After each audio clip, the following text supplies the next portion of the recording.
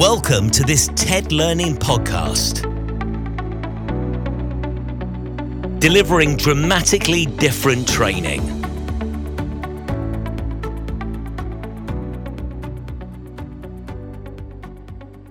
Hello, I'm Justin from TED Learning, and today we're talking about interviews. Here are our top tips for conducting a candidate-focused, legal and successful interview. Firstly, we often forget that an interview is a two-way decision-making process. Many interviewing managers believe it's their decision alone as to whether a candidate is successful and joins the team. The reality is that the candidate is effectively interviewing you too. Does your business live up to their values? Does it feel like a good place to work? Are you flexible if that's important to them? What are career progression prospects? If we all start interviews mindful that the candidate is also deciding if your business is right for them, we're beginning the process of a candidate-focused interview. Also, it's worth noting that more and more candidates not only research the company, but if they can, the person interviewing them. So be prepared for your social footprint to be explored by people considering joining your business. Now, there have been some big changes both globally and in the UK over the last 6 to 10 years. The world is more international, with movement between countries for education and work more common. Technology means communication is a lot faster than ever before, but also that it's much easier to apply for jobs, as it takes one click and someone can apply for a role online from anywhere in the UK or indeed the world.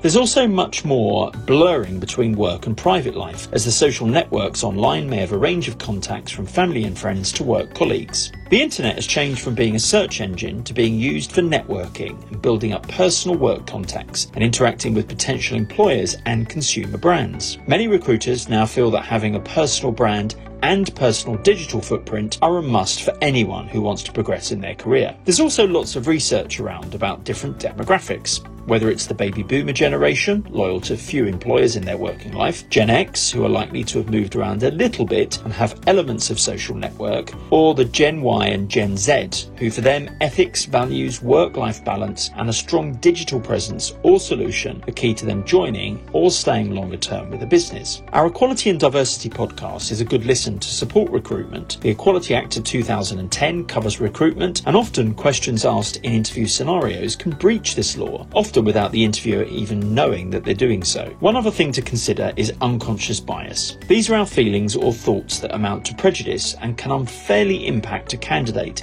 if we make judgments based on our bias rather than the interview itself. Areas that unconscious bias can play out include our attention, which aspects of a person we're most attentive to, our listening skills, how much we actually and actively listen to what certain people say. Some people have a tendency to shut off from some completely because of past experiences, and our perception, how we see people and perceive reality. So let's think about the interview itself. At TED Learning, we use a model called WASP to structure interviews. Let's start with the W, which is for welcoming the candidate. We need to create an environment that is welcoming for the candidate. They need to be able to relax and make contact with the interviewer. There needs to be a relationship of trust and comfort with nothing to gain by making the candidate feel uncomfortable and under pressure unnecessarily. I remember only too well being made to wait for 55 minutes past the start time by an interviewer, only arriving to be sworn at, told why was I late, and they clearly hadn't read my CV at all. This apparently was part of their approach, given the role that I was being interviewed for, to see how I reacted under pressure. It led me to not wanting to work for them, thinking that they were actually a hideous company. It's worth making sure the environment of the interview is also considered. Has a quiet room been booked free from interruption? I once had an interview in a corridor and in the cafe of my local BHS. Do you remember them? Think about the desk layout and create that positive, relaxing space that will enable the candidate to be as open as possible and for you to see the real them. Here we can use cliche conversation. The journey here, how they found getting to the environment, how they're feeling, all designed to put them at ease, but actually a good way to begin the interview. The journey was a nightmare, might need exploring in the actual interview, for example. So we've greeted our candidate. Now we move on to the A in the WASP model, acquire information. We do this by having a structured conversation.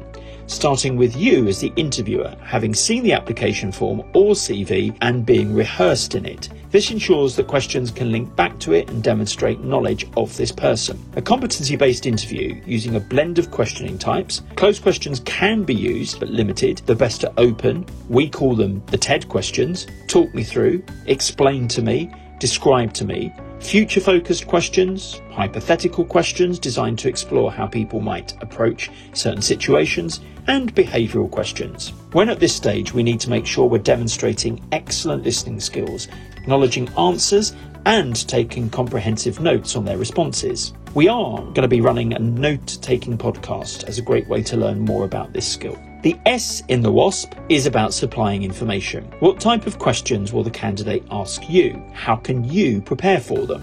This gives you further insight into the preparation of the candidate and what's important to them. It can show that they're really interested in learning about your organisation. Responding confidently, and if you don't know the answer, promising to get back to them with the answer, will demonstrate a very positive candidate-focused approach. Finally, we reach the P. This is the parting. Make sure you end the interview on a pleasant and friendly note. Thank the candidate for coming and give them a time frame in which they can expect to hear the outcome or the next steps. The candidate needs to leave with a positive memory of the experience and want to work for you, regardless of the outcome. Just as social media can be used to research a business, there are forums out there with poor candidate experiences in detail, and this can cause huge damage to an organisation and its reputation in particular. If they leave feeling good about it, even if they're unsuccessful, they should still want to work for you. Structuring an interview using WASP, remembering it's a two-way decision-making process, will ensure you deliver a candidate-focused experience. Thanks for listening to our Interview Skills podcast from TED Learning. For more podcasts, please subscribe to them via our website, tedlearning.co.uk. This podcast was produced by TED Digital. For more information, visit our website www.ted-digital.com.